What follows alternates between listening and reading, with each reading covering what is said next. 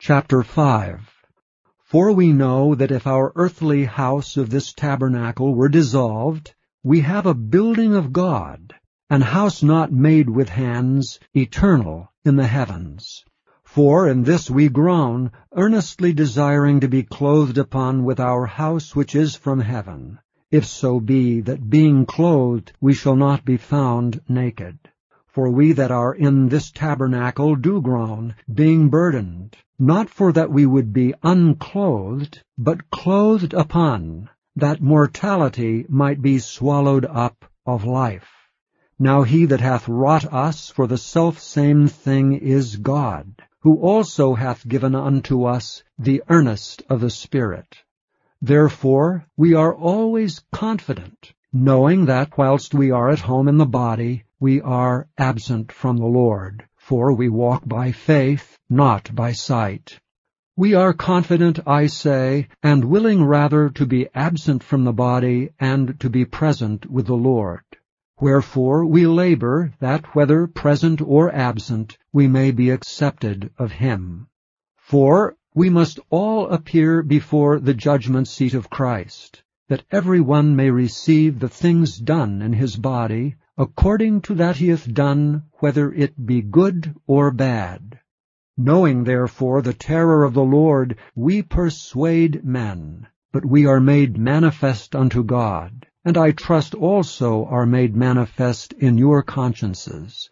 For we commend not ourselves again unto you, but give you occasion to glory on our behalf, that ye may have somewhat to answer them which glory in appearance, and not in heart.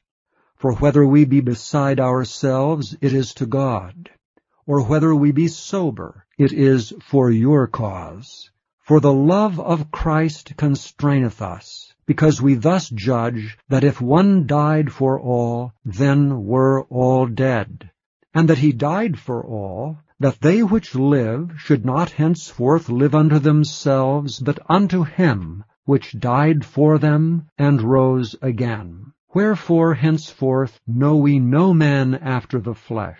Yea, though we have known Christ after the flesh, yet now henceforth know we him no more. Therefore, if any man be in Christ, he is a new creature. Old things are passed away, behold, all things are become new.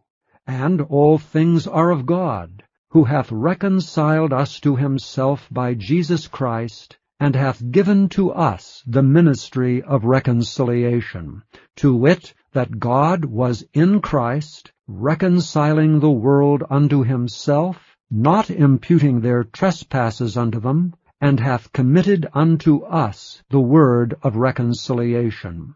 Now then we are ambassadors for Christ, as though God did beseech you by us. We pray you in Christ's stead, be ye reconciled to God.